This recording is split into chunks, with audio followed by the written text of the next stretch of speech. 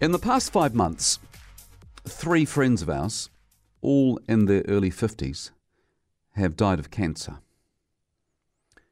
One of them died just 15 months after diagnosis, leaving behind a husband and 2 boys. Another, whose funeral I was at last week, died 5 years after being told she had ovarian cancer, leaving her husband and 4 children. 3 teenagers, 1 21.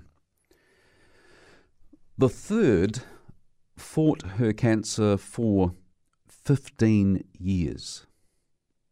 15 years. And when I say fought, she fought the disease and she fought the system, which, as we're hearing in the news today, is letting cancer patients here in New Zealand down big time compared to what's happening in Australia. If she was still with us today, this third friend I mentioned, she would probably just shake her head and say, "Told you so," at this news. Because while she was someone who didn't want to be defined by her cancer, she was someone who was prepared to stand up with and on behalf of other cancer patients. She stood up time and time again, pointing out that so many lives were ending earlier than they should, just because New Zealand's drug buying agency Pharmac doesn't have certain cancer medications on its shopping list.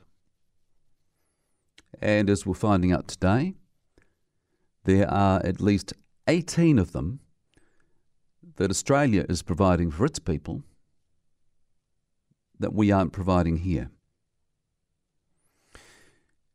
You know, this friend of ours even marched on Parliament to make the point loud and clear that we could and should be doing more when it comes to the funding and delivery of cancer medications in this country. Medications which of course may not get rid of the cancer, but which may prolong someone's life. And what is so wrong with that? Despite living with cancer for 15 years, this friend of ours still didn't live long enough to see the report that's out today from the Cancer Control Agency, which is saying in black and white that New Zealanders are missing out on potentially life-saving treatments. 18 of them, to be specific. It's telling us that there are 18 cancer treatments publicly funded in Australia that aren't publicly funded here. And they're being used to treat 9 different types of cancer. If you're in Australia, you can get them. If you're in New Zealand, you can't. When you think about it, it's appalling, isn't it, that women in headscarves, for example, have to travel all the way to Wellington and stand on the steps of Parliament to try and make the powers that be sit up and pay attention. It happens time and time again, these women with headscarves. Men with cancer as well. Even then, the powers that be just nod their heads, make some sympathetic sounds, but when it comes down to it, they do nothing. And these brave people who go public with what they would probably prefer to be a private battle with cancer, they pack up shop, go back home and just try to make the most of the life they have left. Already today, we've heard the story of a man whose wife was diagnosed with breast cancer in 2018. Drugs were available to extend her life, but funding wasn't available. So the family had to go into fundraising mode. She died last year. She was just 43. Younger than the friends I've talked about. Now, he's an academic and he's looked into it and he's saying that there is a medicine crisis here in New Zealand. As he puts it, quote, "There are a host of drugs that aren't funded here that are funded overseas." End of quote. A host of drugs. And he thinks the 18 identified in this report is conservative. But, you know, the bean counters at Pharmac, they know what they're doing. Now, I don't think there will be anyone listening to this right now who doesn't, at the very least, know of someone who's had cancer.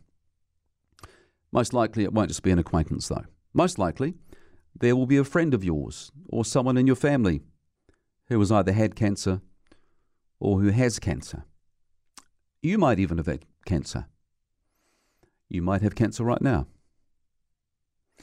Which brings me back to this report that's out today, which is highlighting the fact that there are 18 cancer drugs publicly funded in Australia that aren't publicly funded here in New Zealand. Some of them help people get rid of their cancer, others just help them live a little bit longer. And the government has been making a whole lot of noise, hasn't it, about wanting to restructure the health system and get rid of what it calls the postcode lottery when it comes to healthcare. And what it's getting at there is it's saying it's not fair that people living in certain parts of the country shouldn't have better or worse access to healthcare than people living in other parts of the country, which sounds great, doesn't it? So why the hell then isn't it taking the same approach to the funding of cancer drugs, which at the moment seems to be operating under some sort of passport lottery?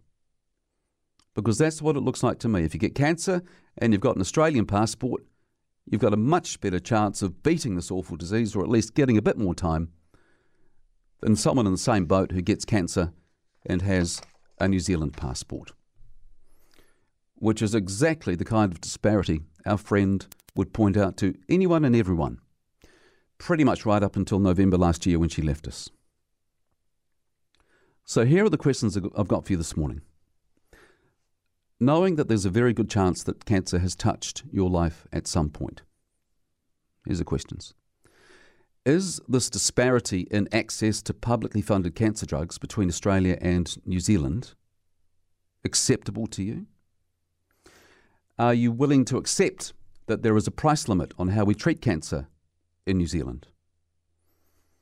Or do you think we should be doing more, investing more money and giving someone with cancer in New Zealand the same chance as someone with cancer in Australia?